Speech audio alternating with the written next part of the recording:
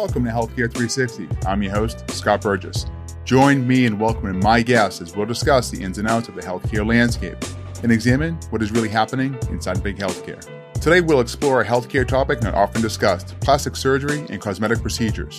Join me in welcoming my guest, founder of Quill Drive, Heather Hauka, a writer, nurse, medical content creator, and strategist. In this conversation, Heather and I explore the gaps in communication between physicians and patients, touch on the knowledge deficit that exists, and expose where patients go hunting for detailed information, and how, when executed well, these procedures can be a catalyst to live life. We'll examine the various procedures for both men and women and uncover the risks of the quote-unquote exotic getaways patients may opt for when considering augmentation.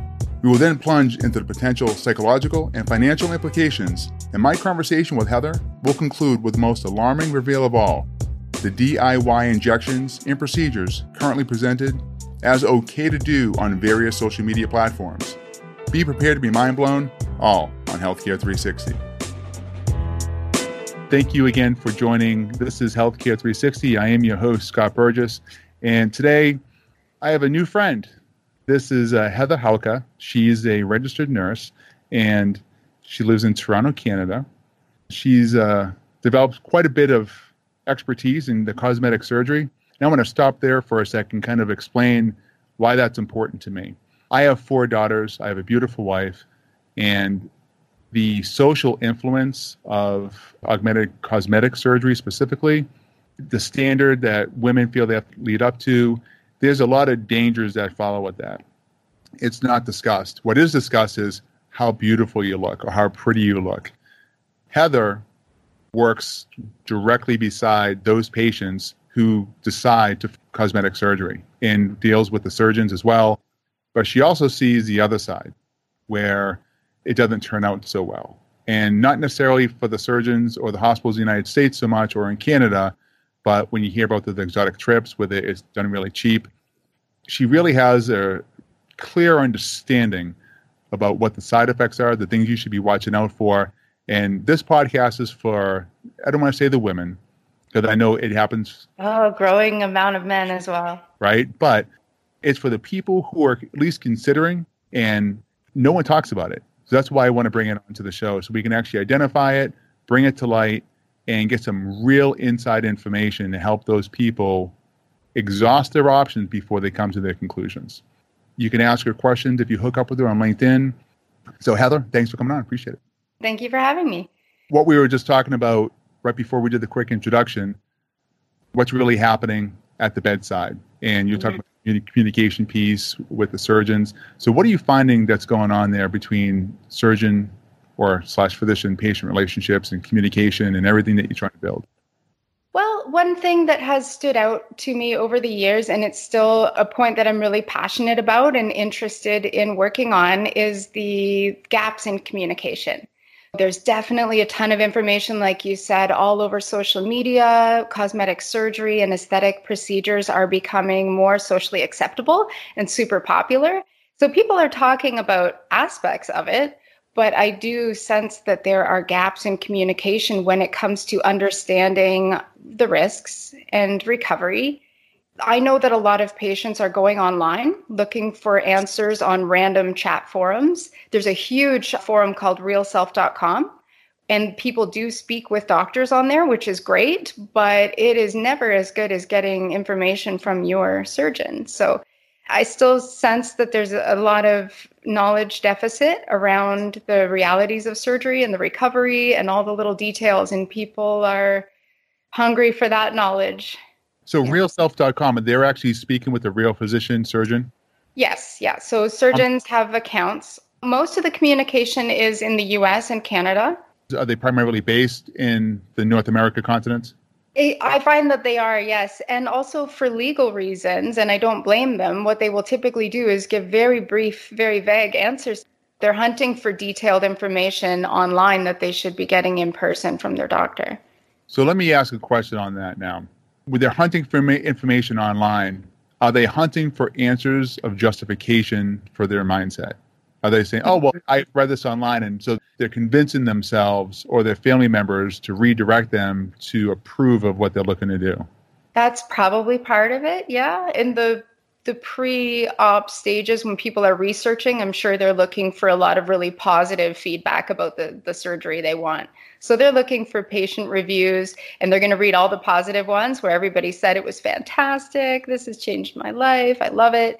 And they're going to want to gather up all of that so they can feel really confident about their decision. There's also the concern after having a procedure, though, where people may be concerned with some unusual signs and symptoms, some swelling or pain they're having or anything that looks unusual, and they're going online to ask about that as well. Wow. Okay. So what are the top 3 cosmetic procedures that women haven't done? Breast augmentation, for sure. I believe rhinoplasty is still number 1 for men and women. Tummy tucks are also on the rise. Tummy tuck surgery, which is a fairly major surgery, is also very popular. So a lot of people are combining tummy tucks and breast augmentations or breast lifts, and they're calling that a mommy makeover. Mommy makeover doesn't just include breasts and tummy. Sometimes it's more, but that's usually the target.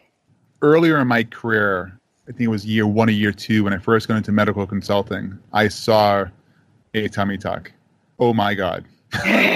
You mean you saw the operation? I was right there. It was unbelievable. The length of the incision, where the incision was, you see the skin flapping back and forth. It looks like a piece of meat.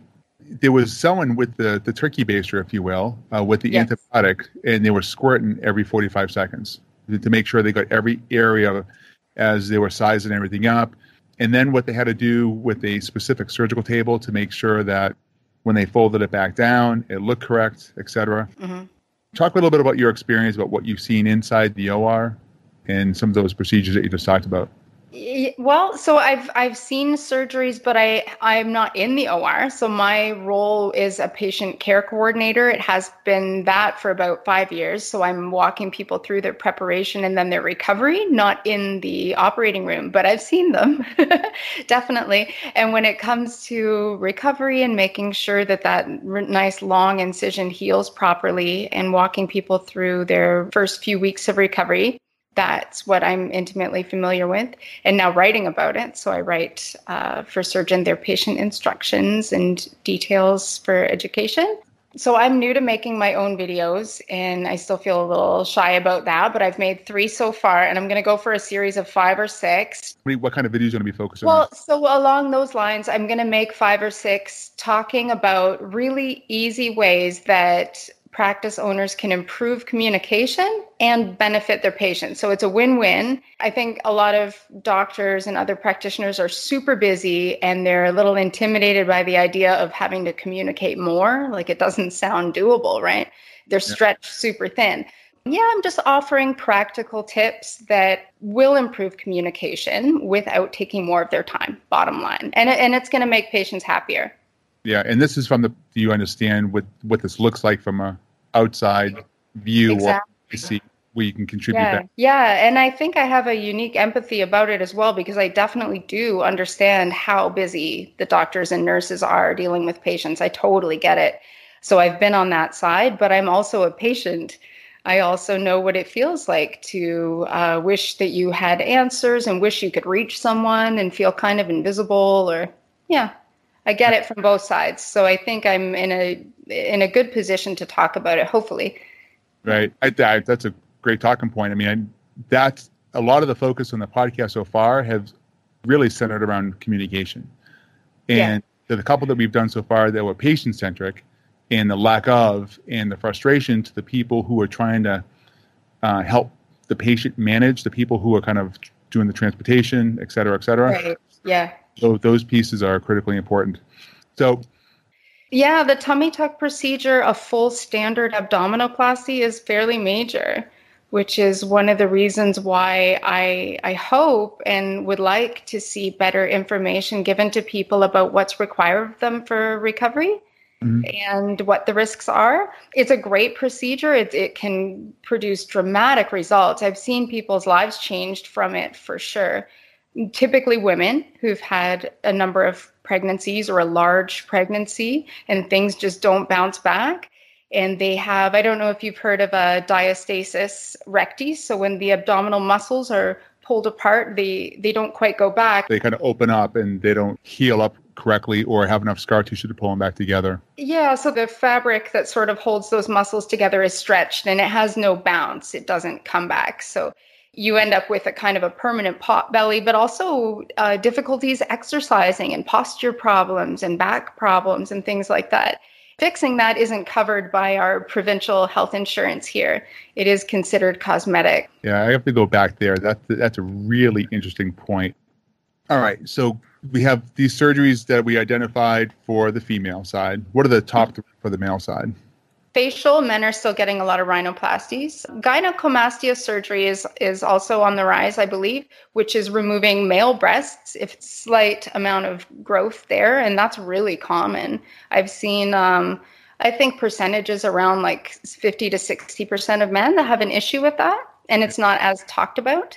So, is that because of fatty tissue and lifestyle habits, or is it more because of steroidal use? Because when men take steroids for a long period of time, that happens. It's usually a hormonal breast glandular tissue growth thing more so than fat, or it could be a combination of the two. And what would the third one be? Liposuction is still a big one, and liposuction techniques have improved. It is one of the surgeries that can leave you with the least amount of scarring, if it can be seen at all. It can be done really discreetly. So when you've got that stubborn little spare tire or love handles, lipo is good for that. So yeah, men choose that as well. Let's get to the root cause of this and get right into it. One of the things I want to talk about specifically, going the quote unquote cheap way out. Yeah. So in the United States, a mommy makeover, so we'll stick with that one because that's what most people are probably looking for after childbirth. You told me in Canada that is somewhere between $16,000, $17,000 at a minimum, upwards of like $25,000 for that one procedure. It's two segments of that procedure for that one procedure. Okay. Yes. But there are these getaways.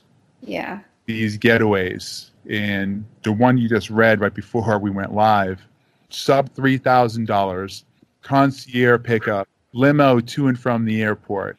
Yeah. 8 days in a 4-star hotel, the surgery fees, the anesthesia, all the appointments, all the transportation, and of course, beautiful pictures that entice you with a luxury stay. A lot of expense there just in the accommodations for sure. And it's all in for this incredibly low price. What's the problem with that? Go. Sometimes, no problem. Sometimes, right? There's a large percentage of people, I'm sure, who are traveling. Dominican is a popular spot. Mexico, Turkey, and India and Thailand are popular destinations. And there are tons of people coming from the UK and Canada and the States every year and having procedures and loving their results. But one of the problems with that is you don't know what you're getting. You know that the marketing can sell you dubious things, right? So what do you mean by that? So you don't know what training and skills your surgeon has. Here, any doctor can perform a surgery technically. They're allowed. That doesn't mean they're necessarily trained for it. It doesn't mean they're a plastic surgeon with, many years of training in that specific area. And that's with our rigorous testing and accreditation and board certification. When you go into another country, you don't know what their standards are, and you may see some kind of certification for the surgeon and assume that means they're very skilled, very well trained, but you might not know if that's the case. And then the other thing is you don't know what is required for an OR to be safe, what's required for your anesthesiologist to be skilled and to do a good job.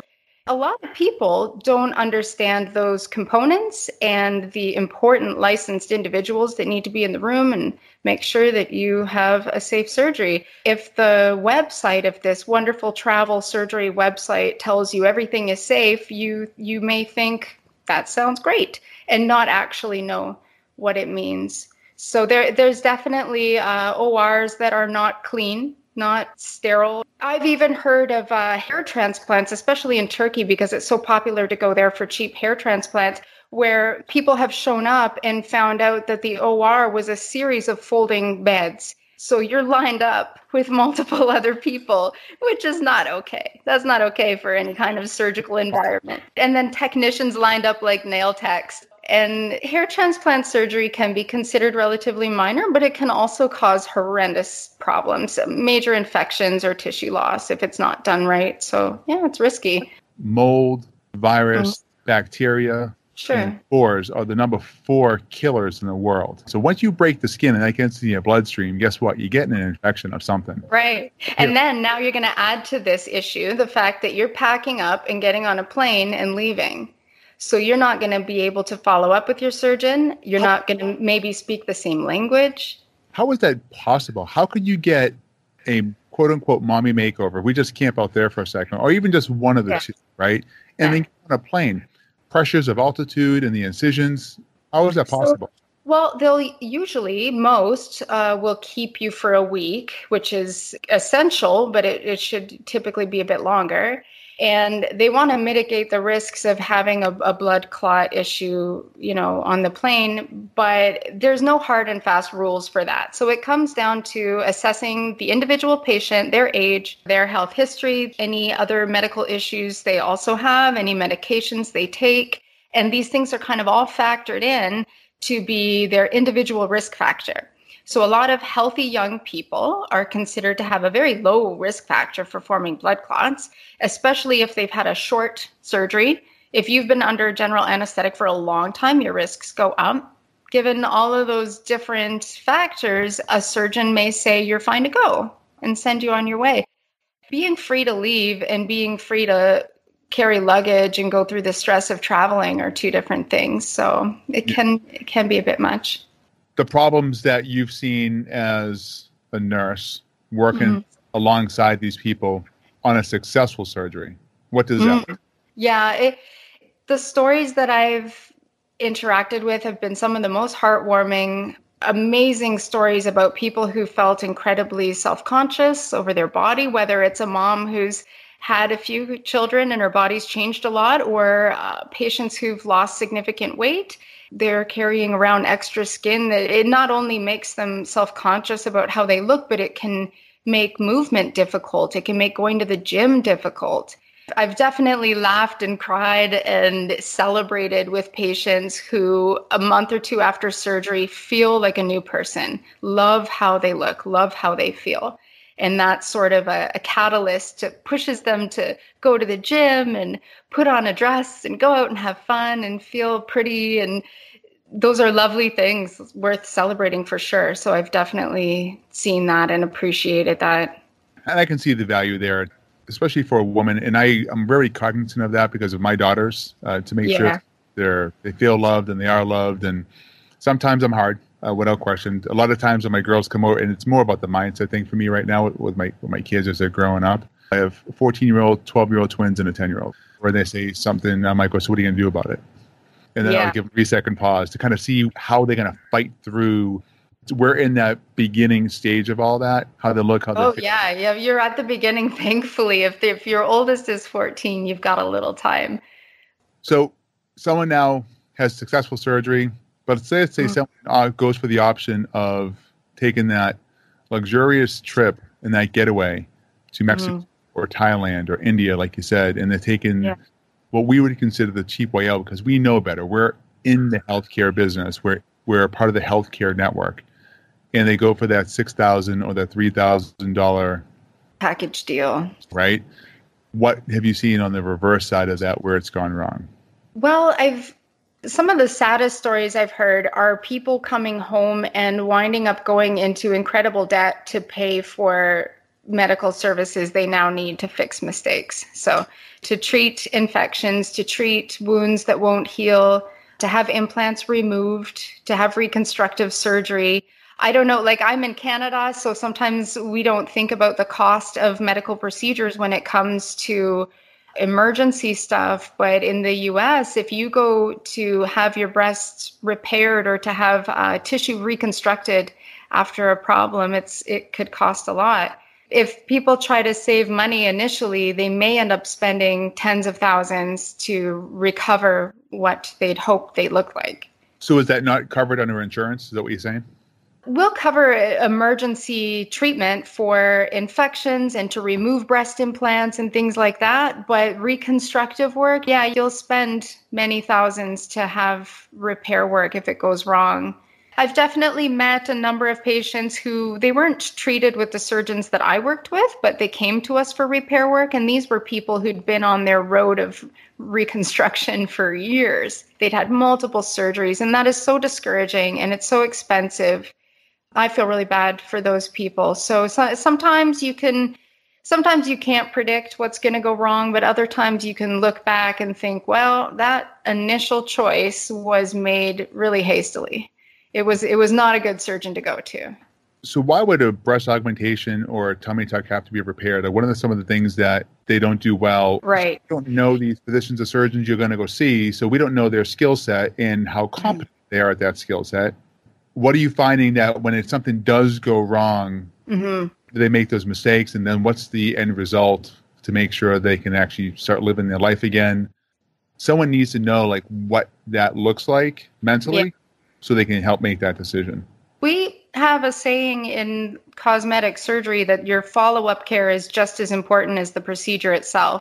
Follow-up care means that you're under the watchful eye of an expert who's making sure that you're healing well. One of the things that can go wrong is delayed healing, which sounds simple, but if you wait an extra week or two to have that incision close, you're opening yourself up to infection and tissue death. If you're looking at something like a tummy tuck, when you've had all the blood flow change in that large area of tissue and you're trying to recover and form new connections, if that incision is not closing, then that patient is at a higher risk each day exponentially for problems. You want to make sure that those patients are being seen in person by an expert who can look at that and say, that's a little red. That looks a little too puffy. Ask them questions about how they're feeling. Watch out for things that aren't normal. And it's easy to let that slip under the radar if you're getting information long distance on Skype from a surgeon who says, oh, that sounds fine. A common side effect that you could experience with a tummy tuck is just a buildup of fluid, which is common. It's fairly normal. It's not necessarily a problem. It's certainly not an emergency. But if it's not managed, if it's not drained, if there's not compression put in place and the patient monitored, then that pocket of fluid doesn't allow the tissue to come together. You can wind up with patients that have seromas for weeks and weeks and are not being monitored and not having that dealt with. And then what is actually a fairly simple problem becomes a major problem. So you asked earlier what could go wrong, even though it would be considered rare. What can go wrong with wounds that don't heal properly is that they cannot close. You can get infections and you can have tissue loss. If we were using the example of a tummy tuck scar, you can have people lose tissue and wind up with kind of a hole, a gap, a large scar that won't come together, which is incredibly discouraging. Once that is healed under close management by your doctor, by your surgeon, and any infection is cleared up and it's nice and healed, you still have a large scar to deal with. That's definitely something that can go wrong. Scars are unpredictable and people don't all heal at the same rate. Everybody's body is a little different. No surgeon can promise you an invisible scar or a perfect scar or well hidden, right? Because it might not be. That's one of the things I would like to see more clearly advertised and explained to people is that any kind of cosmetic surgery or aesthetic procedure like injections and things like that, they are not guaranteed. You can put yourself in the hands of somebody really experienced, really skilled, and you can count on a great result, probably, but there are always individual differences in people's bodies and healing rates that create a variable. That brings that to a really different segue into this. What about the prep to go into a procedure like that? Is there a meal plan you need to follow? Is there you need to stay away from sugars or hydration levels? You have to drink so much water at a time. And I'm just using really simple nutrition ideas just to kind of give people the idea. In my relation to that or equivocation would be if someone has a total knee upcoming and they're 100 pounds overweight, well, they have to lose at least 50 to 60 pounds before they can they have to be medically ready and approved before they can go do that. Is that the same for cosmetic surgery? I would say yes, even though there's not a standard across the board, right? There's not a list of rules that everybody follows for that. But I would think like you, I definitely agree with that, that if you're going to put yourself through some kind of stress, which any surgery is, then you can bolster yourself ahead of time with not only nutrition, but then working on your headspace too, to get prepared to be stressed, prepared to go through some pain, prepared to be incredibly inconvenienced for a couple of weeks. And all of that really takes a toll. Certain things you have to avoid before any surgery or injections would be anything that thins your blood. And there are definitely medications and supplements that will make you bleed more easily. We would always ask patients to avoid things like your omega-3 supplements, or ginseng is another one. There's a lot of them. Imagine if someone's using the getaway package, they're not probably, and I don't want to assume, but they're probably not being told the same information from an accredited, certified surgeon. Yeah, I think the issue is that it is so variable. So there's probably some pretty good ones out there that are doing their best and very thorough with their instructions and follow-up, but there's others who aren't. I have definitely read stories of people posting a question on Real Self saying, hey, I'm bleeding out of 5 places and I don't feel well. What should I do? And all these surgeons are like, oh my gosh, get to emerge. But this patient was cleared and sent off that way without detailed instructions, without knowing what to expect, and kind of out there alone with serious healing. So you've mentioned a couple of times, actually, I would say at least 3 or 4 times already, about patients don't know what to expect. There needs to be a clearer form of communication back. I write for the plastic surgeons who communicate with their patients. So my role is as a writer for doctors and for nurses and naturopaths and people like that, is that I create the patient communication they need. I write their pre and post-op packages or their articles that describe treatments in detail, right? And FAQs and websites and all that kind of online learning. I don't want to make it sound as though there aren't wonderful cosmetic surgeons doing a brilliant job of that in the States and in Canada for sure. I've met a ton of them. They do a really good job. It's just that there are still many who don't, and there's still a lot of patients out there looking for critical information that they should have. So can I ask for a favor for this podcast? Can you send me all the links of, if you were to get cosmetic-based surgery, those links that you would refer to yourself and read yourself before you would undergo that procedure? Yeah, so in Canada, the Royal College of Physicians and Surgeons of Canada, and in the US, the American Plastic Surgery Association, I believe. I'm going to give you both of those links. Those are the main regulatory bodies that you can go there to find out about surgeons, to find out who is this person, are they qualified, and stick with qualified medical journals that are giving detailed explanations about procedures. Some surgeons' websites are incredibly thorough and really great sources, but some of them aren't. So yeah, you'll get a little variability once you get into independent practices and what they're putting online. It can vary. The discrepancy is online, the internet, it can be skewed very easily. And you can have negative posts taken down if you pay for it. Everything's for sale on the internet. Moving forward, let me ask you this. Is there anything I haven't asked that someone should know before they consider, undergo, make that final decision about cosmetic surgery? I would definitely encourage people to spend a lot of time researching and asking questions, and not to feel bad about it, not to hesitate, to have multiple consultations and ask a ton of questions. And that might sound funny, but that's actually something I've seen, is that people feel bad taking up their doctor's time, or they're shy and they don't want to impose. And I would just say that to feel empowered and understand what information you're entitled to, and the fact that you're allowed to ask questions and shop around, and that's important. I would really encourage people to feel confident doing that. So the other thing I found really interesting too is you're really like a patient advocate to make sure that, because this is a major surgery. Yeah. So I really appreciate that about what you're doing. Another really cool item about you is that you volunteer with a local organization for men ending human trafficking in this world. Men Ending Trafficking is a fabulous organization here in Toronto, and some of my work with them actually overlapped in my role at a cosmetic surgery clinic. We would once in a while have people come in who didn't seem to be there, of their own volition, or who maybe were pretty young and were with a much older person, and that would prompt me to spend some time with them and ask more questions and find out a little bit about them and make sure that they were comfortable.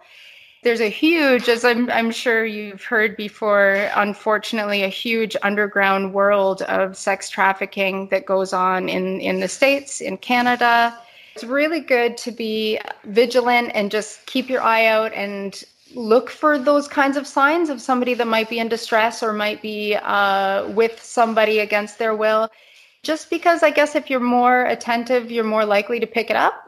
I've heard amazing stories of airline flight attendants spotting something unusual and intervening. And so hopefully the awareness around that increases. But Men Ending Trafficking is fantastic. I'll give a little plug to them because it's specifically an organization designed to give guys the permission and, invite to get involved. This is often considered a woman's issue. It's about empowering women. And so women understandably would dominate the conversation, but there are plenty of great, decent guys out there who would like to help and who would like to be involved and understand more. And Men Ending Trafficking is designed to invite them to the table and invite them to get involved. One of the ways they do that is go to court with young women who are charging their trafficker and going through the stressful and sometimes frightening process of having to stand trial and show up day after day, being threatened. We surround those women with 30 or 40 guys that go everywhere with her and don't leave her alone. And we have women too who will stay with her, go to the washroom with her, so that they have a crowd of supportive, encouraging people to walk them through that experience.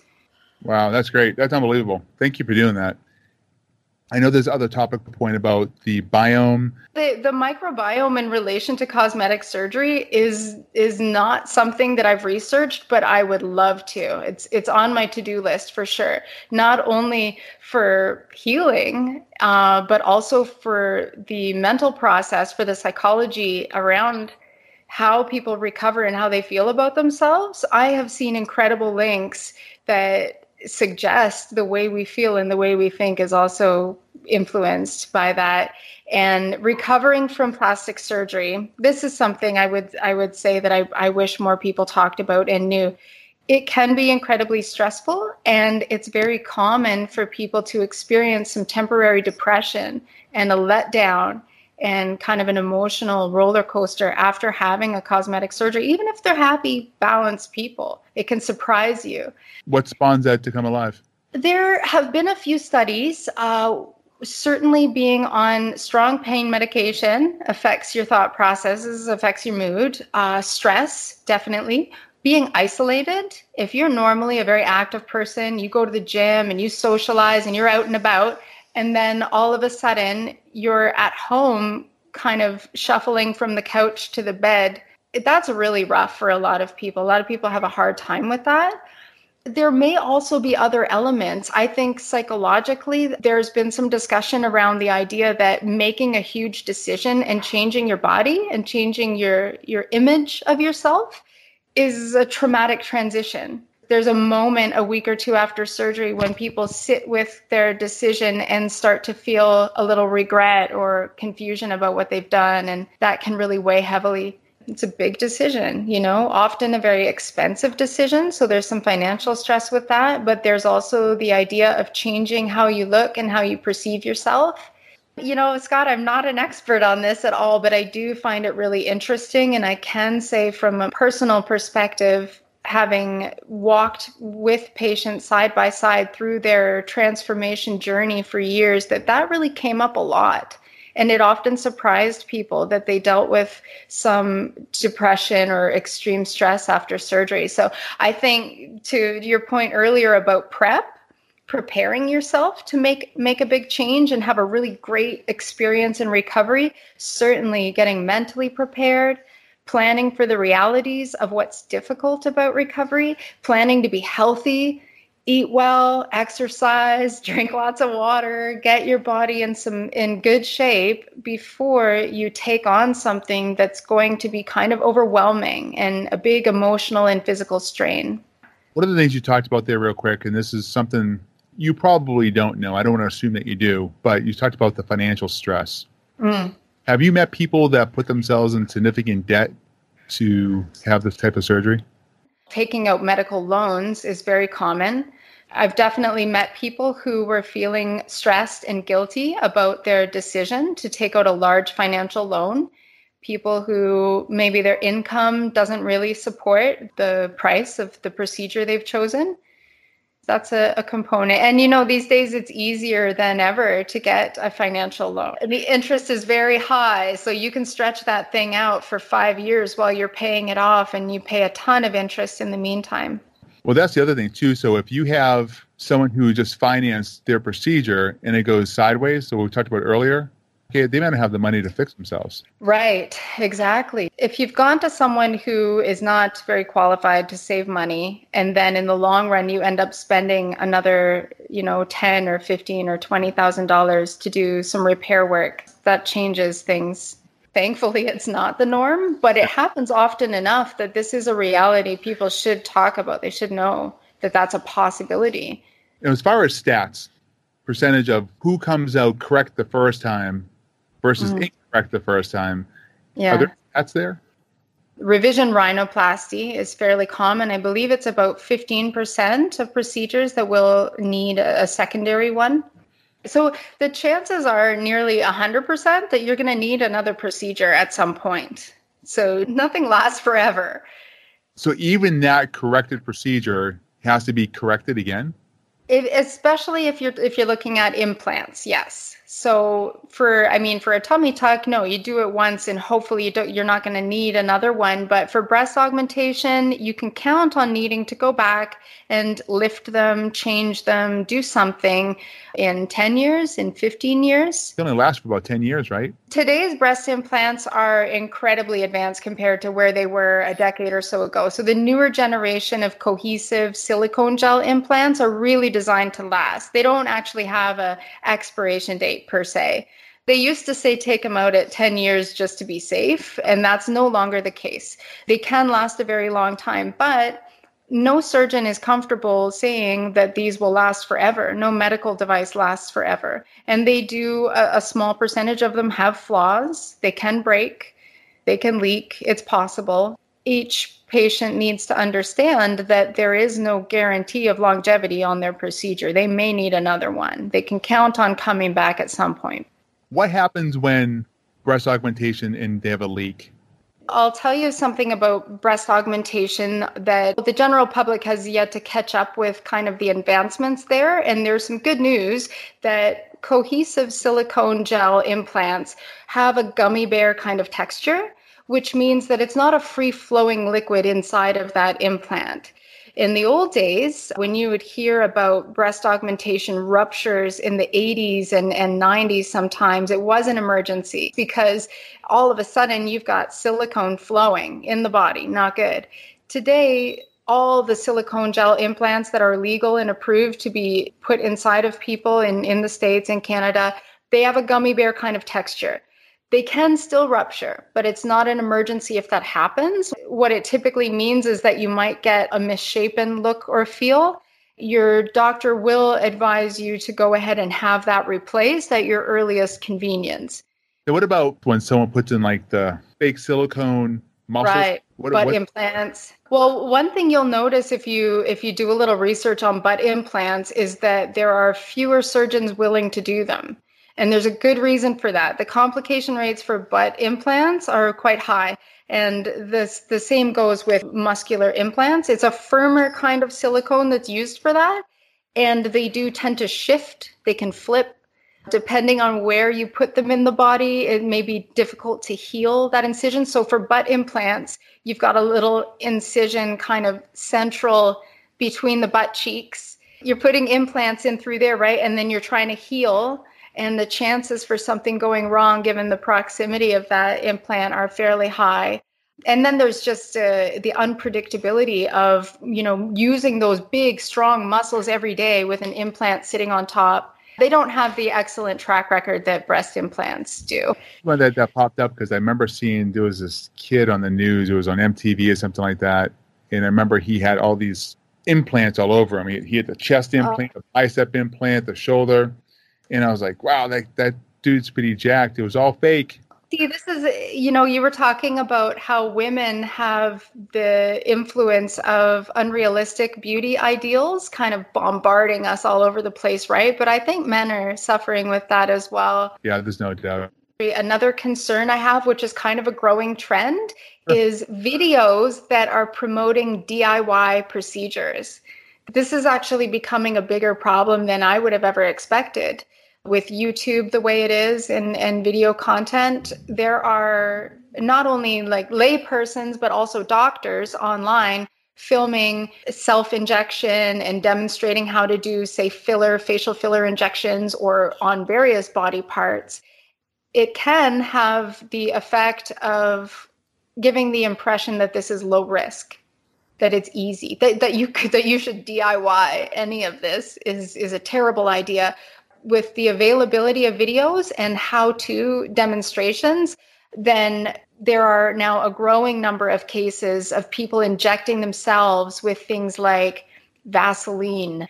I've read numerous tragic stories of people doing this because they've gotten the impression that it's not a big deal since videos kind of make it look easy. So videos will make it look right, but they're not showing what's happening 3, 4, 7 days after with the infection.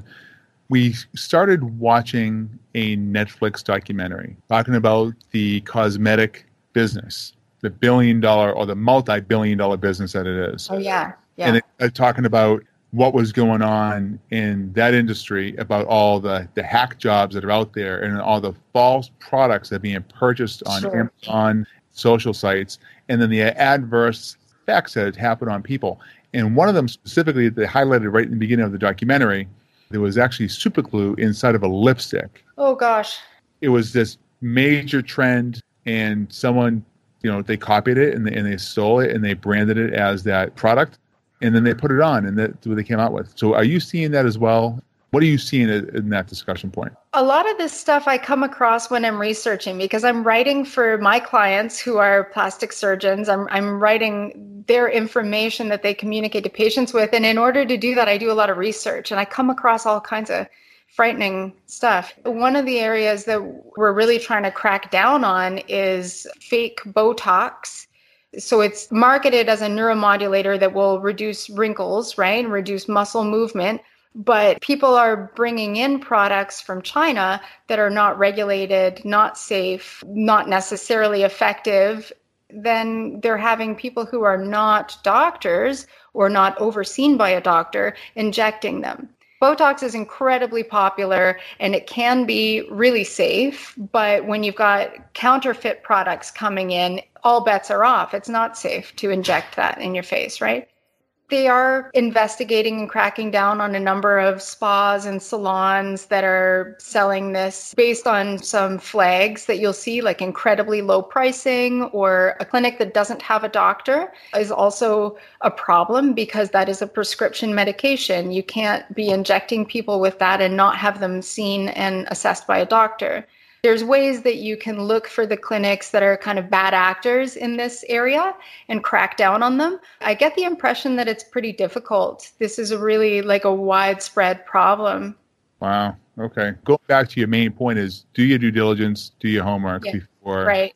I would recommend that anybody be suspicious of something that is priced too good to be true. That's just such a true thing when it comes to cosmetic surgery or any aesthetic procedure, that you get what you pay for.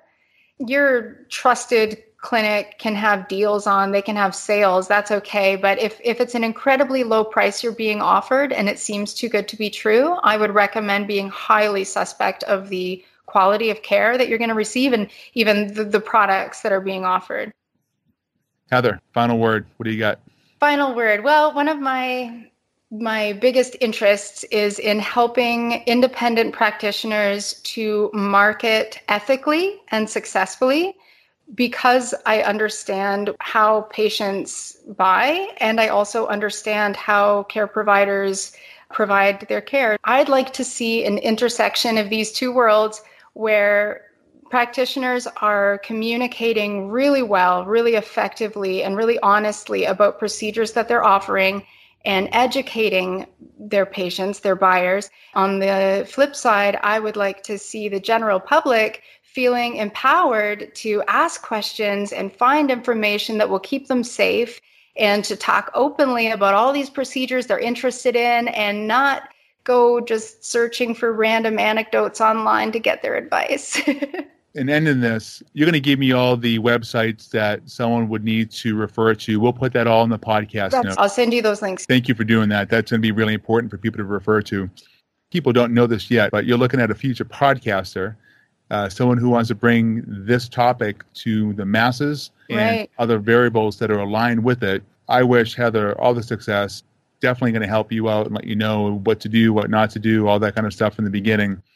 I definitely learned some lessons myself. I need all the help I can get.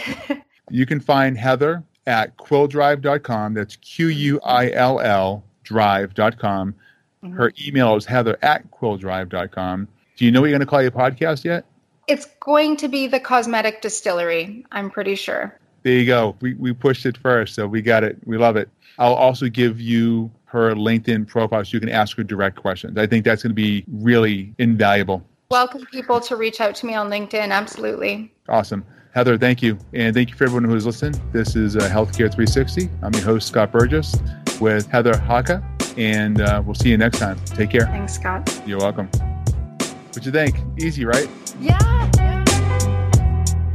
Well, there you have it. The ins and outs of plastic surgery and cosmetic procedures.